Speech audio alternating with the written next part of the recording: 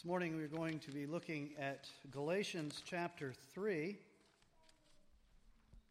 Galatians 3, I'll begin reading with verses 7 through 9 and then skip down to verses 23 through 29. Please give your attention to God's word. Know then that it is those of faith who are the sons of Abraham. And the Scripture, foreseeing that God would justify the Gentiles by faith, preached the gospel beforehand to Abraham, saying, "In you shall all the nations be blessed."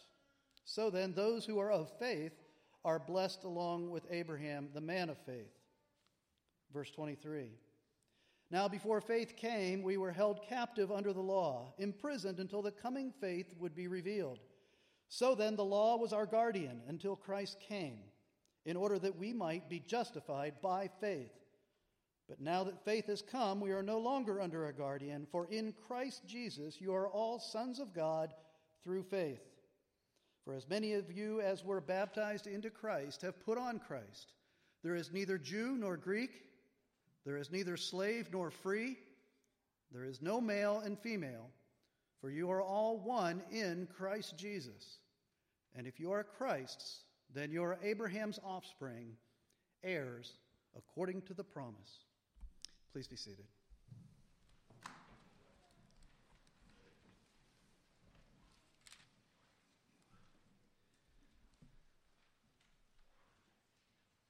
As most of us have, having either been raised during the civil rights era or just after the civil rights era, and due to the fact that we live here in central Pennsylvania, it's easy to think that racism is largely a thing of the past, something that we in our enlightened society have gotten beyond.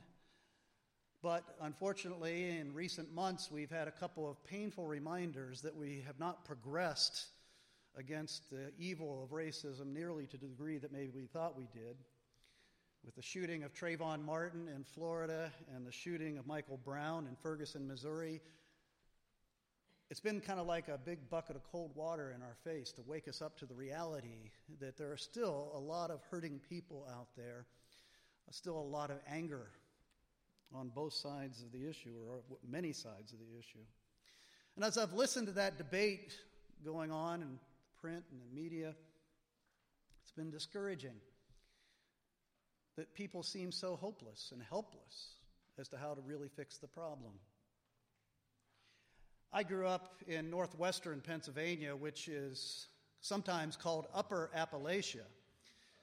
And the reason it's called Upper Appalachia is partly geographical, because it's the upper regions of the Appalachian mountain chain, and so it's geographically correct to call that area Upper Appalachia. But we all know that the other reason that it's called Upper Appalachia is because it's kind of like the culture that we know from Lower Appalachia. It's kind of a redneck culture up in that part of Pennsylvania. And that's what I grew up in the midst of. And many of the people, family members, friends, if you were to listen to them, and I think back on those days, they sounded like racists, and some of them were. But I also know that part of what was called racism, or what would have sounded like racism to us, was partly a lack of exposure. Lack of exposure to people of other races, of other ethnicities, other nationalities. My area was what you would call monocultural instead of multicultural. For example, I did not personally know an Asian person or an African American person until I went to college. We just weren't exposed to other cultures. Not only were we not exposed to other ethnicities or races, we were not even exposed to other socioeconomic cultures, really, because almost everybody in my hometown was either upper lower class or lower middle class. And there just weren't very many observable differences among us. We were monocultural. And what that illustrates to me, and something that's been a good lesson for me, is that sometimes what we call racism, or what we feel guilt about as racism, is really just being uncomfortable with people that are different than we are. And that's not necessarily sinful, that's just reality. You know, I used to, sometimes when I lived in the suburbs of Philly, in kind of a monocultural section of the suburbs of Philly, I would sometimes have occasion to go into South Philly. And if you've ever been to South Philly, it's kind of an experience because they all look like me in South Philly, mostly, but it's a very different culture there. And I remember that first time I went into South Philly and kind of walked around the streets, that I felt out of place. I felt fearful because everything was uncomfortable to me, the way people interacted with each other, the way they talk, their accent. And so it's just a fear of the unknown. But that's not to say that racism isn't a very serious problem, even in monocultural areas like where I grew up. When my wife Suzanne and I moved to the suburbs of Philadelphia, we had 4 kids at that time, and we made a very conscious choice to expose our kids to other kids from other cultures. We had a choice of 2 Christian schools. If you know the Philly area, the western suburbs, there's 2 really good, prominent Christian schools. One of them is up near the main line, where all the wealthy people live in the suburbs of Philadelphia. The other is down on just very near Chester, Pennsylvania. If you know Chester, Pennsylvania, that's one of the poorest cities or suburbs of a city in the country. And so obviously the culture and nature of those 2 schools was very different, and we had to decide which one we were going to put our kids in. And we consciously chose to put our kids in the school near Chester because we wanted them to have what we didn't have growing up, which is exposure to other cultures. And so it kind of reminds me of a funny story. My 7-year-old daughter at the time, if you know my oldest daughter, she has blazing red hair.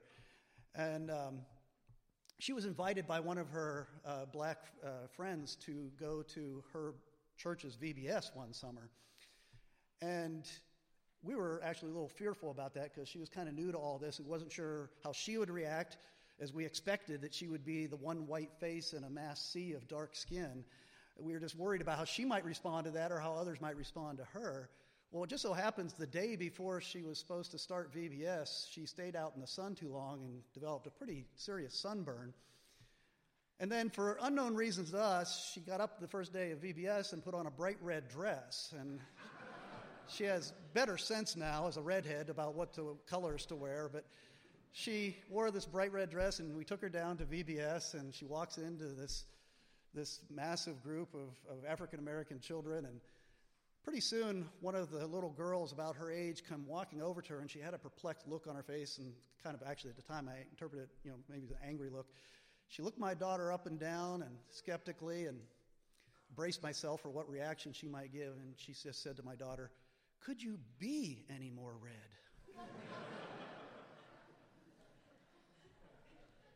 We were worried about her whiteness. It was really her redness that she had to deal with that day. But what that reminds me of is that Christian school where our kids, where we raised our kids mostly, was really the most colorblind place I've ever known on earth. It was about 2/3 white and Asian and about 1/3 African American in the student population. And I just loved walking the halls and watching the kids interact with each other. It wasn't perfect. There were moments where you'd see the world's perspective creep into the relationships, but largely it was a racially blind school, an environment, a wonderful place to raise our kids. Part of that was because, as I said, they were exposed to these other cultures, interacted with these other cultures every day. But the bigger reason was because that school was built on the foundation of the gospel of Jesus Christ. That's why it was colorblind, really, the ultimate reason. And that is the solution to all the things that divide us in this culture, and there are so many things that divide us. In verse 28 that we read a moment ago, Paul describes the church as a new humanity. A humanity that stands apart radically from the culture around it. He says, "There is neither Jew nor Greek, there is neither slave nor free, there is neither male nor female, for you are all one in Christ Jesus." It's interesting that there Paul lists all the big prejudices of his day. Ethnic background, Jew or Greek, social class, slave or free, and gender, male or female. And when you think about those differences, ethnicity, social class, gender, they're so superficial, aren't they? But yet, we spend our time measuring ourselves against one another based on how we fit into categories like that. Nothing ever changes. Isn't it true that throughout history, the most mistreated people in our cultures have either been the foreigners or the poor or women? An awful lot of social unrest, even wars, can be attributed to those divisions among people of the world. Isn't that really the key issue? It's our identity. Who are we? And what a shame that we would define who we are by such superficial things like ethnicity. The key issue that the world teaches us to be asking ourselves every day that we live in this world is, are you superior or are you inferior? Are you superior or are you inferior? And how do we make that determination? Well, we look at these kinds of distinctions among ourselves. You remember how we started this study? We're doing a series of study on what biblical fellowship in the church looks like. And you remember how we started this study? That at the root of it, at the very core of it, what it is that unites us as brothers and sisters in Christ is the fact that we are in Christ. That's our identity. That's who we are. He is in us, we are in him, and therefore we belong to one another. That is the source of our identity. So in light of that, how do we develop a fellowship that is free of the kind of distinctions that the world wants to impose upon us? How do we live out that identity of being one in Christ, as Paul describes it here in Galatians 3? Well, we must do what Paul does. This entire chapter, Paul makes an argument about the implications of our identity of being in Christ by grace. In order for us to have a fellowship without worldly distinctions, then we must have a fellowship that is based upon God's acceptance of us. What is the basis of his acceptance of us? How do we become children of God? Because there is a difference. There's only one real difference between people on this planet. It's those who belong to God, who are children of God, and those who aren't. Don't believe those that are out there saying everybody's children of God, because that's not the scriptural perspective. The scriptures teach us there's two kinds of people. There are people who are children of God and people who aren't. And so the key question, when you're talking about that kind of a distinction, it is, on what basis does God accept those who are called his children then? And that's really Paul's argument here in Galatians 3. Understand that historically speaking, what Paul is dealing with is some false teaching that had crept into the churches in Galatia. Galatia is modern-day Turkey. And in that area, it was largely what we call Gentiles, not Jews, but there were a lot of Jews there as well that had been scattered there by the Roman oppression and persecution. And so the churches were largely Gentile, but there was a pretty significant Jewish population there. And what had happened is that false teachers had crept into these churches, and these false teachers preaching a false gospel tried to tell these Christians who had put their faith in Christ to say that faith in Christ is not enough. They were called Judaizers because what they were trying to do was to impose obligations of first century Judaism, not Old Testament Judaism, but first century Judaism, which basically said the way to be right with God, the way to be a child of God, is to be either born Jewish and keep the law, or to become Jewish through becoming a proselyte and becoming Jewish in all of your practices. That was the only way to become a child of God.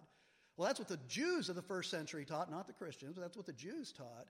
Well, these Judaizers tried to mix that with faith in Christ, and they were trying to lead the churches in Galatia astray. And so Paul writes the entire letter to Galatians against the Judaizers, and he's making an argument for the gospel.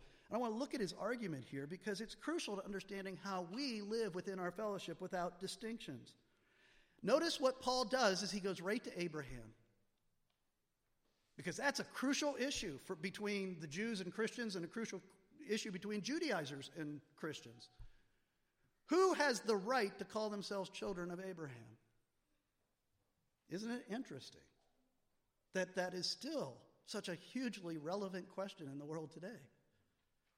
The three major world religions, Christianity, Judaism, Islam, all come back down to that one question, don't they? Who has the right to call themselves children of Abraham? All three major religions claim him. And right here in Galatians, Paul's settling the question. I don't know why we've been arguing about it for 2,000 years. Paul settled it by God's direction here in Galatians 3. He says in verse 6, he's quoting. He's quoting Genesis. Genesis chapter 15, verse 6. And Paul says, Abraham believed God, and it was counted to him as righteousness. That's the answer right there.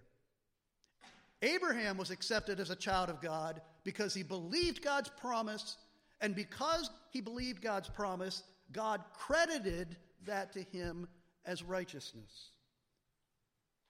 You see, you got to go back to the Old Testament and understand who God is. God is our creator. God is all-powerful. He's the one true God. We are made in his image, and we are sinners. We have all sinned over and over and over again. And God is a holy God who must punish sin. He hates sin. He's a just God, and he must punish sin. And so how does anybody get reconciled to God?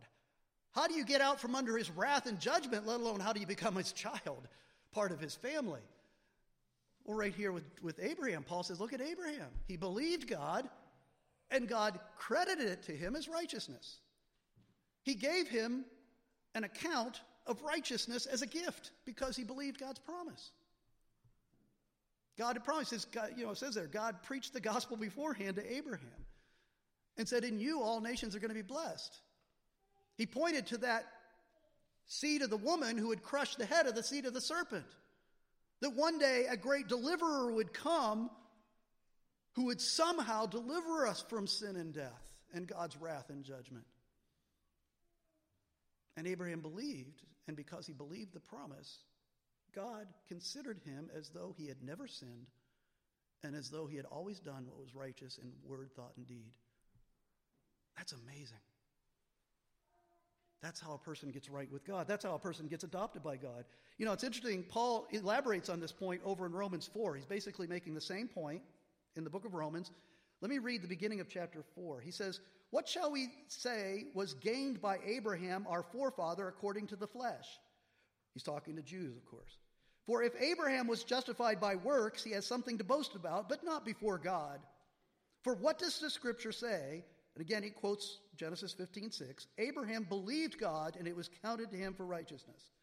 And then down in verse 9, he picks up the argument. He says, we say that faith was counted to Abraham as righteousness. How then was it counted to him? Was it before or after he had been circumcised? It was not after, but before he was circumcised. He received the sign of circumcision as a seal of the righteousness that he had by faith while he was still uncircumcised. And what Paul is introducing there is an argument that he'll pick up on here in Galatians 2, is that when, he's asking the Jew, he's asking the Judaizer, he's asking, when did God accept Abraham as his son? He's saying it was before he was circumcised. So how can the Judaizer or the Jew say you have to be circumcised to be right with God? Because Abraham was right by faith with God before he was circumcised. Here in Galatians, he'll make the point that Abraham was made right with God by faith 430 years before the law was given through Moses. So how can you say that Abraham is right with God because he keeps the law?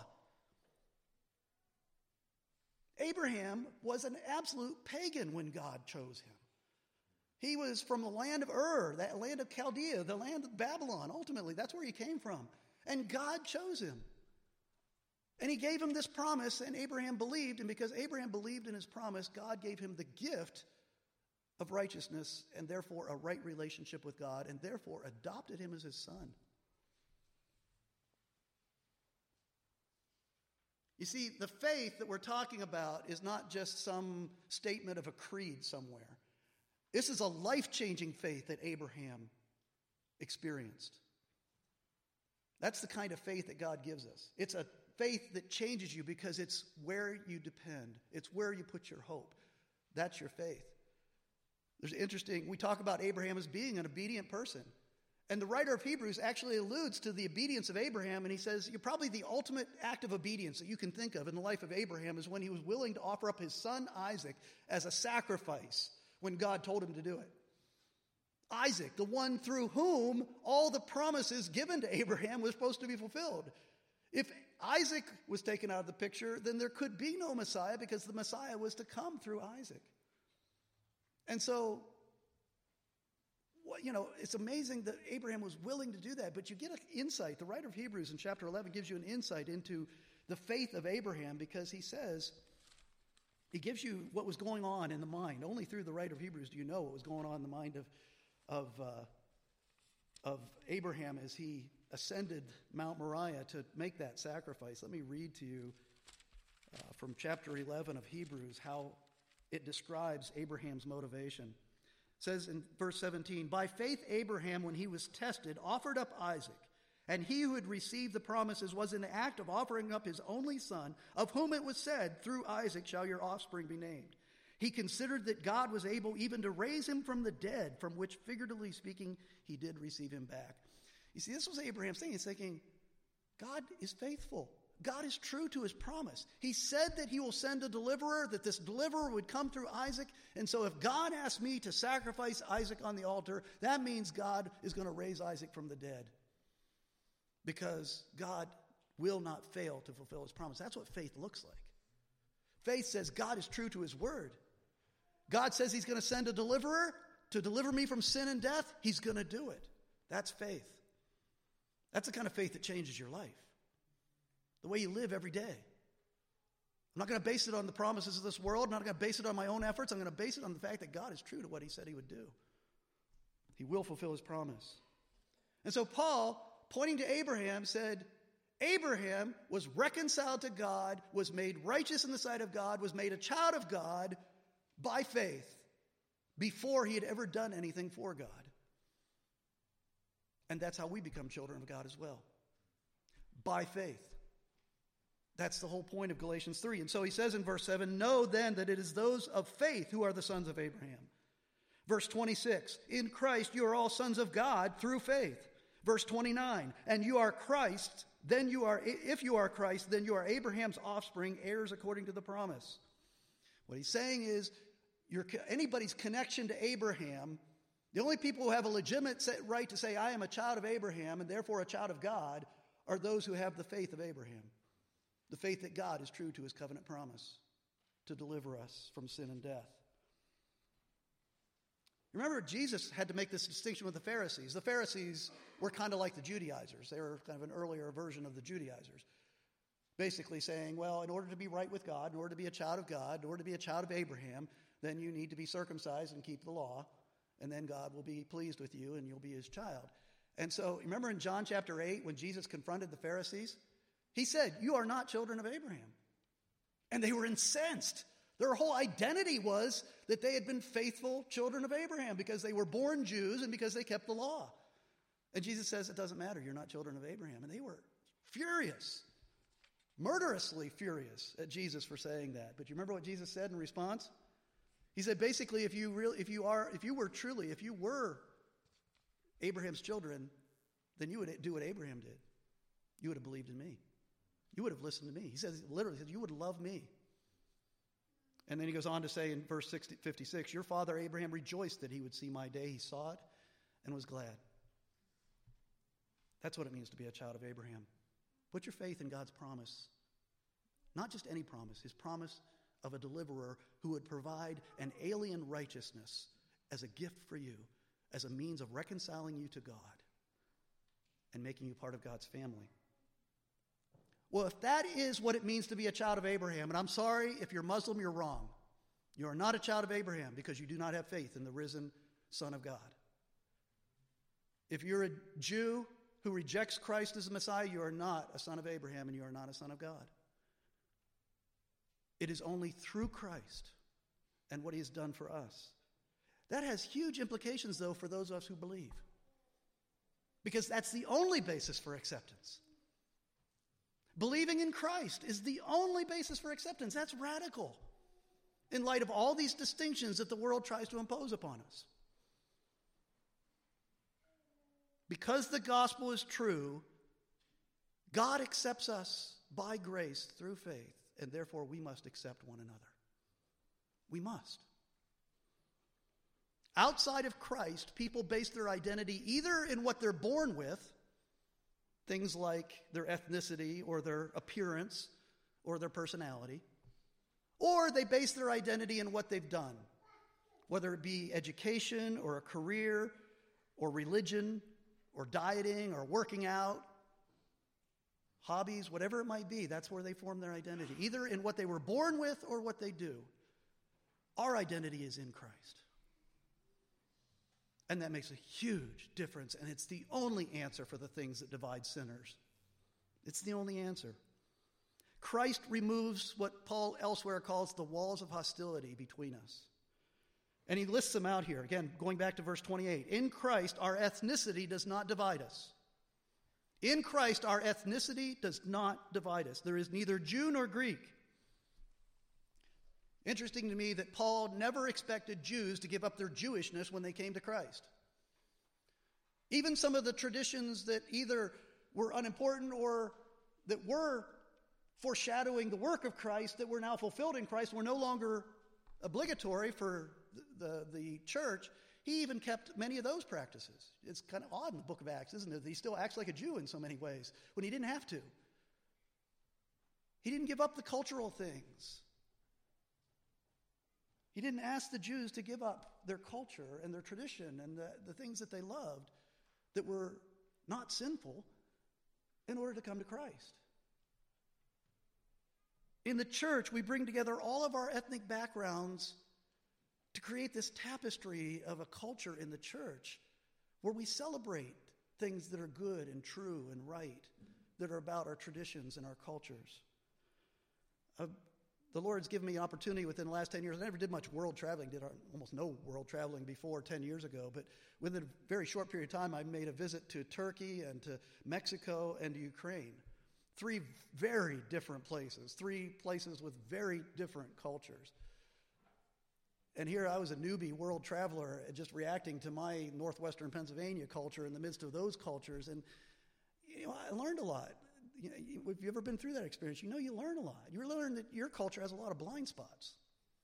Things that are wrong with your culture that you didn't realize until you started comparing it to other cultures. And that there are things about other cultures that are wonderful that your culture doesn't have. That there's a beauty in the diversity in which God is allowed to develop around the world. Matter of fact, one of the things I learned in Turkey is that we are very task-oriented. I don't think of myself as a task-oriented person, but I live in a Western culture where we measure everything by what we get done on our to-do list. They're not like that in Turkey.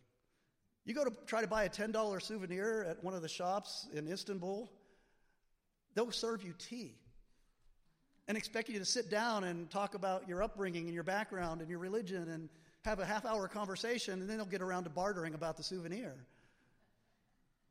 That's unthinkable to us. I mean, we're, hunt. You're in the mall to grab what you need and get out in 5 minutes, but that's not the way they think because we value task over relationship. They value relationship over task. That's a beautiful thing. It's something we should learn. We should slow down and relate more to one another. Stop worrying so much about our to-do list, the unimportant things. But that's why we're to learn from other cultures and to affirm what is beautiful and that is in the image of God. And it's a reflection of the truth and the beauty of God. In Philippians chapter 3, verse 20, it says, our citizenship is in heaven, and from it we await a Savior, the Lord Jesus Christ. Let that sink in a moment. All of us, no matter where you're from, our citizenship is in heaven. Sometimes Christians will come from other churches into churches like ours, and they'll say, why don't you have a flag up front? Why don't you have an American flag up there? So many churches do. It's not that we're anti-American. It's not that we're unthankful for what this country has provided for us, particularly in our freedoms. But it's because our citizenship is in heaven. I had my congregation in Philly. At one point, we had an influx of South Africans to a point where almost 40% of our congregation for a very brief period of time was made up of South Africans. And right before that, I had to fight with some of the leadership about the fact that especially the war vets, insisted on having an American flag up front. I said, what does that say to our South African brothers who come to worship in the sanctuary? We are citizens of heaven, and we're waiting for our Savior from there. In Romans 10, verse 12, it says, there is no distinction between Jew and Greek. The same Lord is the Lord of all, bestowing his riches on all who call on him. The riches of the family of God, the heir, the inheritance of the family of God belongs to all who call upon him by faith. Secondly, Paul says, socioeconomic class does not divide us. Socioeconomic class does not divide us because we are in Christ. There is neither slave nor free. He just picks out that one big issue in the first century. Slavery was huge in the Roman Empire. It was everywhere. And the church had to deal with it on a degree that we've never even had to think about it. And so the question is, what do we do? If I'm a slave, what am I supposed to do? If I'm a slave owner, what am I supposed to do? Well, Paul's response to that was interesting.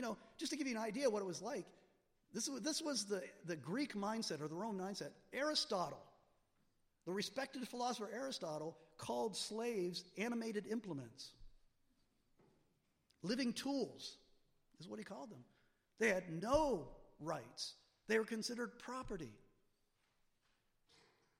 But Paul, let me read to you a section from Paul as he addressed the issue of slavery to slaves. This is what he says, beginning in verse 21. Were you a slave when you were called to Christ, he's talking about?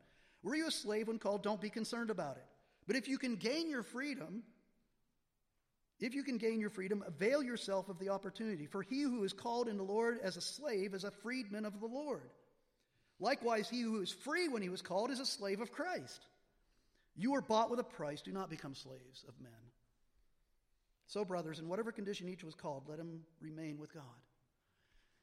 What he's saying is, he didn't call for some big riot and social uprising and all the slaves to walk out. That wasn't the main issue. The main issue is that they understand their identity in Christ. He says, if you're a slave, you're already free in Christ, no matter what station you are in life. You're already free in Christ. And if you're a slave owner, you're a slave of Christ. You see what he's saying? In Christ, there's no difference. There's no partiality, he says elsewhere. You're the same in the eyes of God.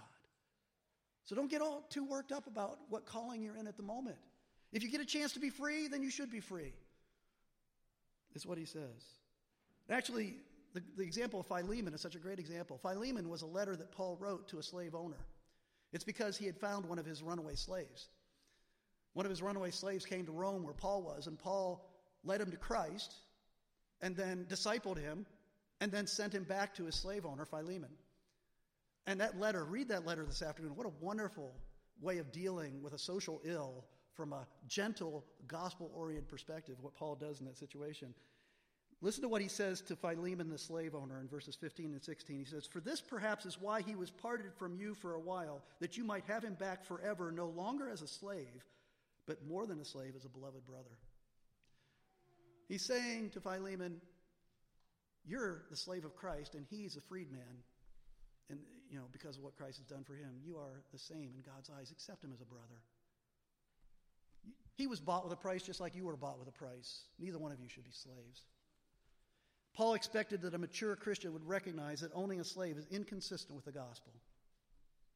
It's inconsistent with our identity as all being in Christ.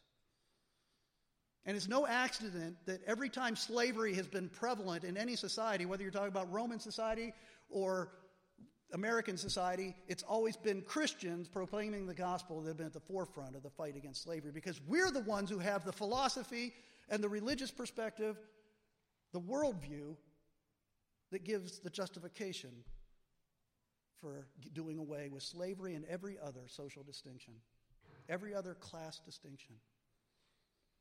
Slavery isn't that common, praise God, in our culture anymore, but we still have social divisions among us. Income level. So many of the cultural differences between us aren't so much black and white or whatever. It's really income level, isn't it? Poor and middle class and wealthy. Education level. I know you face this on the Penn State campus all the time. You measure your worth by the letters that come after your name. Those distinctions don't mean anything when it comes to being a child of God. When you think of the things that divide us, blue collar, white collar, single, married, children, no children, attractive, unattractive, cool, uncool, all these social distinctions, they dissipate into nothingness in the church of Jesus Christ. And that brings us to the last category that Paul uses. He says that because of the gospel, in Christ, gender doesn't separate us either. What a shame that I hear people out there today all the time trying to base their identity in their gender or their conception of their gender. In the church, our identity is in Christ. Gender is a temporary distinction that doesn't go to the essence of who we are at all. Women in Paul's day were universally seen as inferior to men by both Gentile culture as well as Jewish culture. Jewish men would pray to the Lord and say, Lord, thank you that I'm not a Gentile, and thank you that I'm not a woman, if there was a man, of course. In so many of world cultures, it's been against the law to educate women. That has no business in the kingdom of God. It's interesting that Paul is seen as a male chauvinist by today's American culture, because in his own day, he was a feminist. Paul taught clearly that men and women are equal in the sight of God, that we are equally children of God, that we have equal access to the Father by faith in Jesus Christ. In Christ, there is no difference between us. That's what he's saying here. He taught alongside of Priscilla.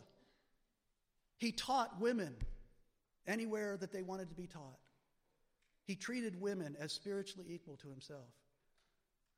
Now, I know you're going to wonder, what do I believe about women's roles in the home and the church? Well, Paul had pretty strong feelings about that too.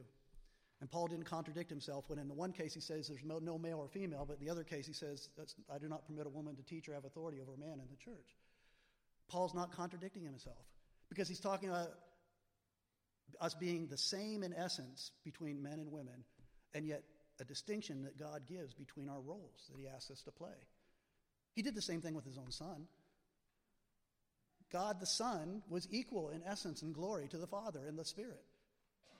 But clearly the Bible says that in doing the work of salvation, in the work of all history, God the Father is over the God the Son, and God the Son does the will of God the Father, and the Spirit does the will of the Spirit. The Spirit does the will of the Son and the will of the Father. There's a hierarchy. There's a distinction in roles to do the work, but still in their essence, they're equal. And it's the same way between men and women. We're equal. There's no preference. There's no superiority, inferiority. He just asks us to do different jobs. We operate that way. You own a business, you're going to have people that are over other people because that's the efficient way to get work done. It's about doing the work. It's not about who you are. Bottom line, in Christ, because that's our identity, because that's who we are and that's what unites us, there is no male or female. There is no slave or free. There is no Jew or Greek. Those worldly distinctions are meaningless when it comes to our status before God and before each other. And the plain truth of it is that God loves variety. Look around at his creation. He loves variety. He created black people and white people and Asian and Indian, and he created all these people because he loves variety, just like he loves all the flowers of the field. And we're all equally in his image. And he loves variety in the church. We've been studying the book of Revelation in our adult Sunday school class. Book of Revelation loves to point out the fact that in the kingdom of God, in its perfect state, we're from all nations, all races, all tribes, all tongues. God rejoices that he calls people from all cultures, and he wants all that is good about those cultures to be brought into the kingdom with us. And lest anybody misunderstand that when we say that you are to bring your culture and your differences into the church, that doesn't mean sin. That doesn't mean heresy or false gospels. God hates those things. And we'll talk next week about church discipline and how we protect the church against sin taking hold and false teaching taking hold. Yes, there is a time where we have to say, you're not welcome here because you're in unrepentant sin. You're rejoicing and celebrating your sin instead of repenting of it. Or you're teaching a false gospel and leading people astray and believing a false gospel. But when I'm talking about culture, I'm talking about things that are good. Things that reflect the Word of God, that reflect the image of God.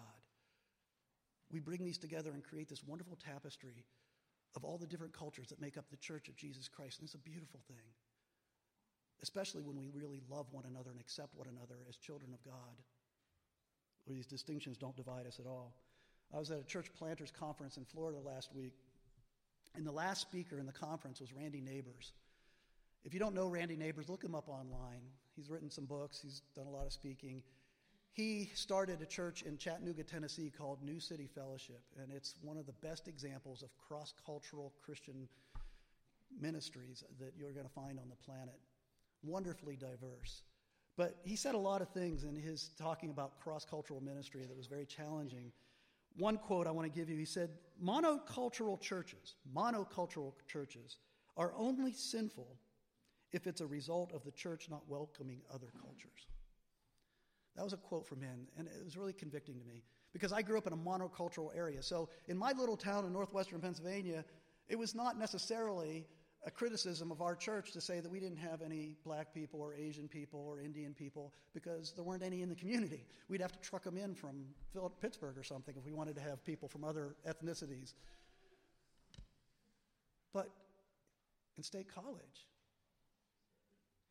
you only have to go 10 feet from the church building to find people of many different ethnicities. And so I go back to what Randy Neighbors said. It's not monocultural churches, in other words, where everybody in here looks alike, same color of skin, same socioeconomic level, same many of those superficial samenesses.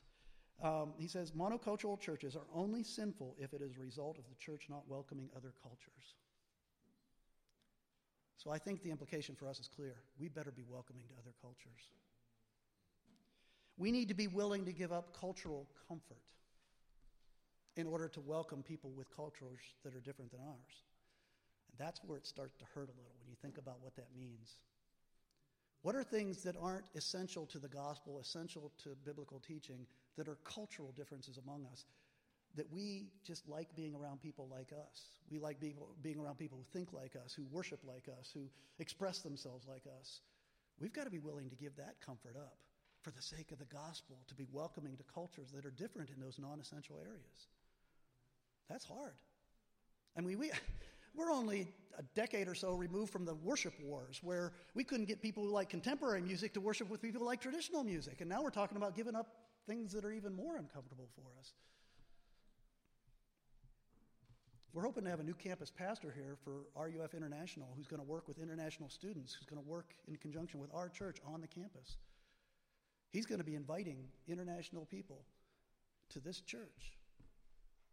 The clock is ticking to get prepared, to set aside your cultural comforts, to be welcoming to these people from other cultures, because they need the gospel, and we have the gospel. We are the children of Abraham, and children of Abraham are children of God, and it's by faith, and cultural distinctions are no barrier. Paul says, 1 Corinthians 9, verses 22 and 23, he says, I have become all things to all people. And this is what he's talking about, cultural comforts here when he's saying this. I have become all things to all people, that by all means I might save some. I do it for the sake of the gospel, that I may share with them in its blessings. I do it for the sake of the gospel, that I may share with them in its blessings. There's great joy once you get past the pain of sacrificing your cultural comforts for the kingdom of God. Let's pray. Father, make this a cross-cultural church, we pray. We thank you for the degree to which it already is. But Lord, we pray that more and more we would look like the broader kingdom of God that will gather around the throne of Christ in heaven. And Father, may this church be used to reach many people, because we understand who we are in Christ, and our ministry and our lives themselves are built upon the gospel of Jesus Christ. We pray this in Jesus' name. Amen.